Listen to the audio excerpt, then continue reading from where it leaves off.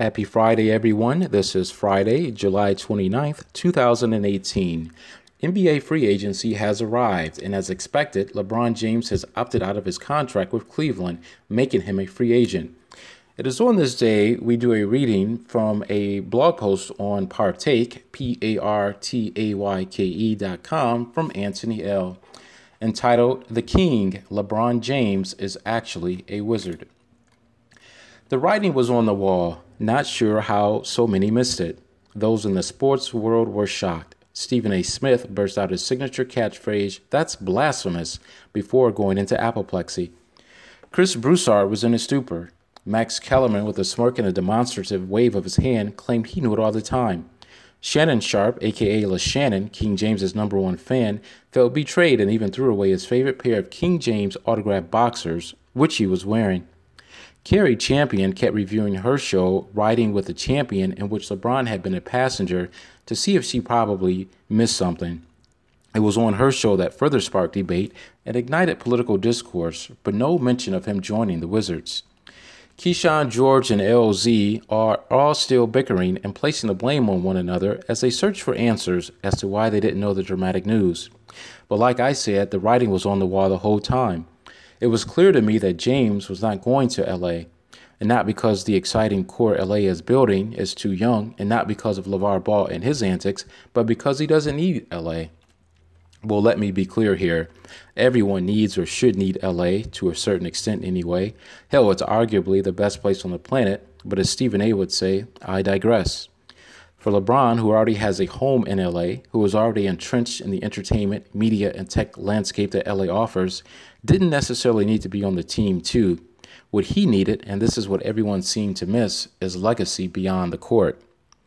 That's right, LeBron is quite concerned with his legacy well beyond his basketball playing years.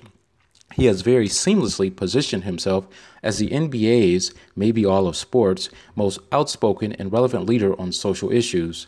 The fact that his aforementioned home in one of LA's most affluent neighborhoods was defaced with a racial slur put him right in the spotlight.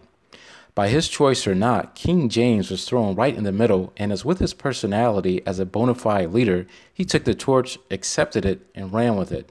You all seem to miss it.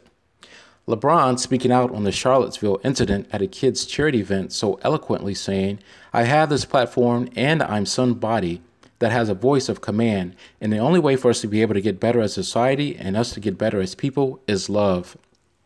And later, following that up with the tweet, "Hate has always existed in America. Yes, we know that, but Donald Trump just made it fashionable again. Statutes has nothing to do with us now." James's more recent comments that President Donald Trump doesn't give a bleep about the people, and later getting a response from a Fox News pundit who called James's comments ignorant and said shut up and dribble, are only adding fuel to James's post-basketball fire. With these political hot flashes, you can see a pattern with James. He and his team are very calculating, cunning, like a cat creeping up on a ball of yarn, eyeing it steadily, thoroughly, until the very last minute, and then suddenly, out of nowhere, pouncing down on the yarn without the poor ball of yarn ever knowing it was being stalked. This is how James is. This is how he's always been.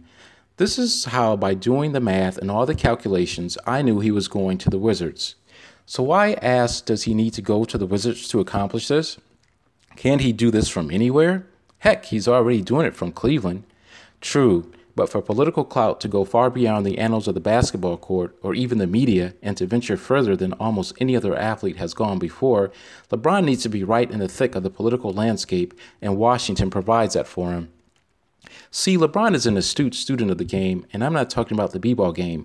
I'm talking about the fact that he recognizes long-term legacy. He knows that passing Jordan in championships is a great accomplishment, but even if he accomplishes this feat or not, he also recognizes that feats of this sort are meant to be broken. One day someone, if not James himself, will surpass Jordan. Should that someone be James, he knows that someday someone will come and surpass him. What he knows is the number of championship rings can and will someday be broken by the next phenom, and media accomplishments such as Oscar or Emmy are great but totally biased. There is one thing which can't be surpassed, which is far greater than on-court accomplishment or media accolades, and that is your voice beyond the court. Anyone that knows sports knows who the true greatest is, the GOAT. And it's not Jordan, and even Jordan knows this. It's Muhammad Ali, the GOAT, the greatest of all time. For those that may not know, Ali is not the greatest because of his boxing prowess. Although he was great in the ring, Ali is considered the greatest because of the long-lasting legacy of his voice, his ability to speak out on social issues and represent those that had no voice and thus felt marginalized by society.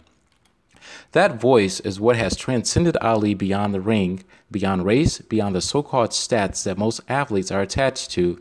It was his voice that established Ali as the greatest of all time.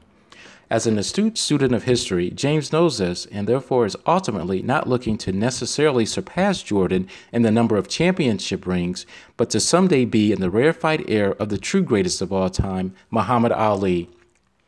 Being in Washington not only enables James to form what can be considered a super team with Otto Porter, Bradley Beal, and John Wall, but also puts him smack dab in Washington, right in the middle of the political elite scene in the world's most influential country, where he will serve as de facto lobbyist for civil rights issues, where his voice will be heard and lifted to that rarefied air as the true greatest of all time. You can read this story and other stories like it on Partake, that's PARTAYKE.com.